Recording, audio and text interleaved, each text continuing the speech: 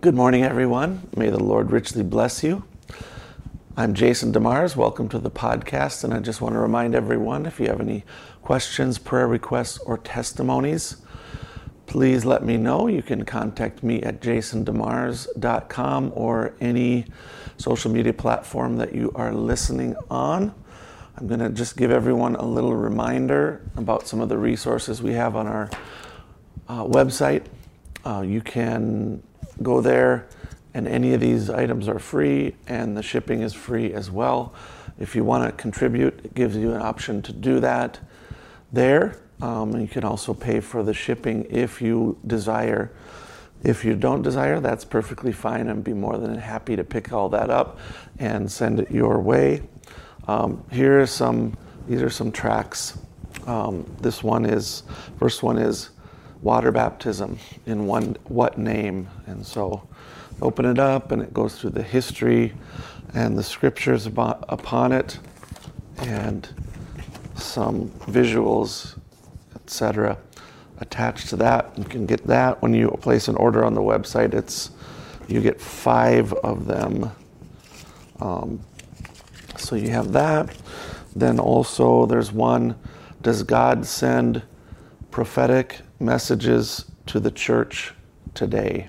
So this goes through the scriptures that are promised, how God works to reveal himself to his people, and you can get that there. It's a great way to share the message with people. Another one is the truth of God's oneness, going through the Godhead and why the Trinity is false.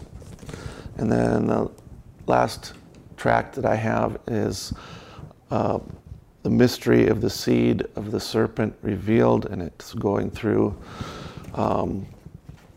scriptural proof of the serpent seed and visuals there as well.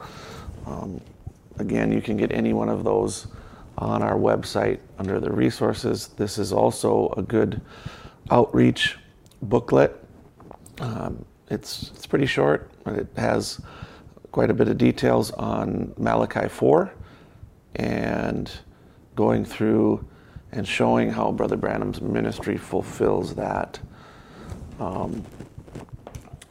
Also, we have a reference book for believers, End Time Message Handbook, and this is 600 pages long, and it goes through most of the major topics of the message. Quite a number of topics that I wrote over the period of 4 or 5 years. So with that said, thank you so much for listening in. We're going to talk about the Nephilim today, and that's from Genesis 6 verse 4. There were giants in the earth in those days, and also after that, when the sons of God came in unto the daughters of men, then they bare children to them. The same became mighty men which were of old, men of renown. And so I think this is a very important topic. People talk about what are the Nephilim all the time, and if you want to look at this, often they're referred to as the children of fallen angels and women, and people go through a lot of details about this. They believe that they were superhuman men and women that God had to wipe out during the flood. And so when we look at this, I believe it comes from an misunderstanding. People take that the sons of God are angels, and so the angels came down unto the daughters of men and married them and had children by them, and then produced these superhuman Nephilim. But it's really a misunderstanding. The Bible never calls angels sons of God, and it certainly doesn't call demons sons of God. The sons of God in the Bible are always referred to as men, human beings. So this is very simple. There's in Genesis 4 and 5, it's telling us about two different seed lines, the sons of Seth and the sons of and daughters of Cain. And these two seed lines got together and produced hybrids. And these giants in Scripture, the Nephilim, it speaks of a bully or a tyrant.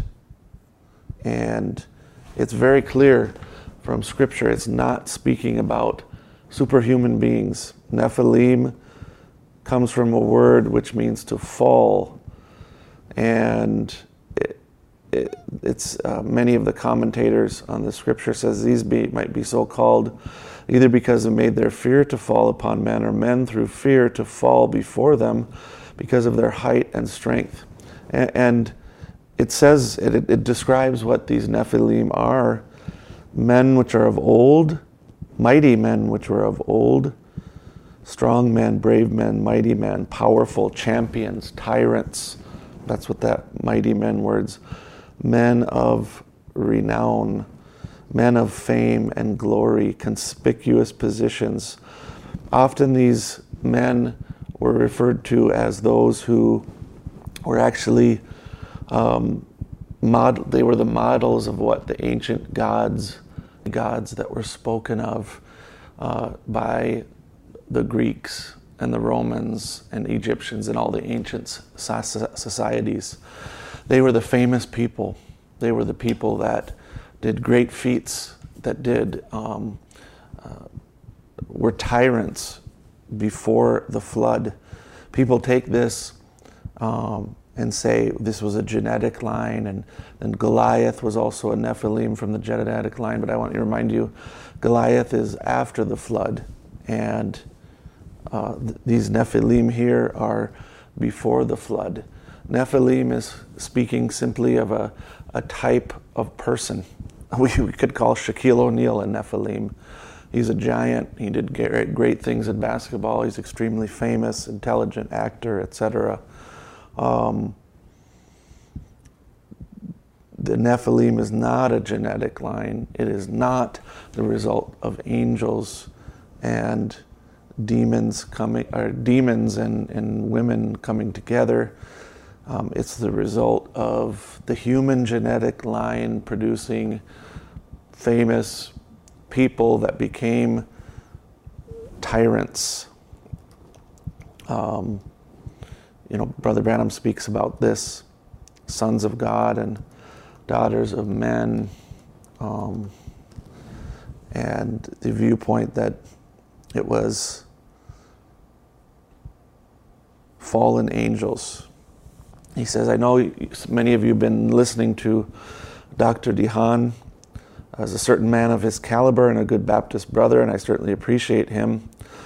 He's got more intelligence and brains and forgot more than I'd ever know, because he's a doctor of divinity, he's a medical doctor, he's a doctor of science, he's a smart man, but he's saying that when the sons of God saw the daughters of men were fair, he takes Josephus' stand and say that they were pressed themselves into human flesh and taken unto them wives, and there were giants in the land of Nod, and they taken themselves wives and lived with them. When the sons of God, fallen angels, taken and seen the daughters of men, and the sex desire was such a great thing, and yet them being sinful from falling, they pressed themselves into human flesh.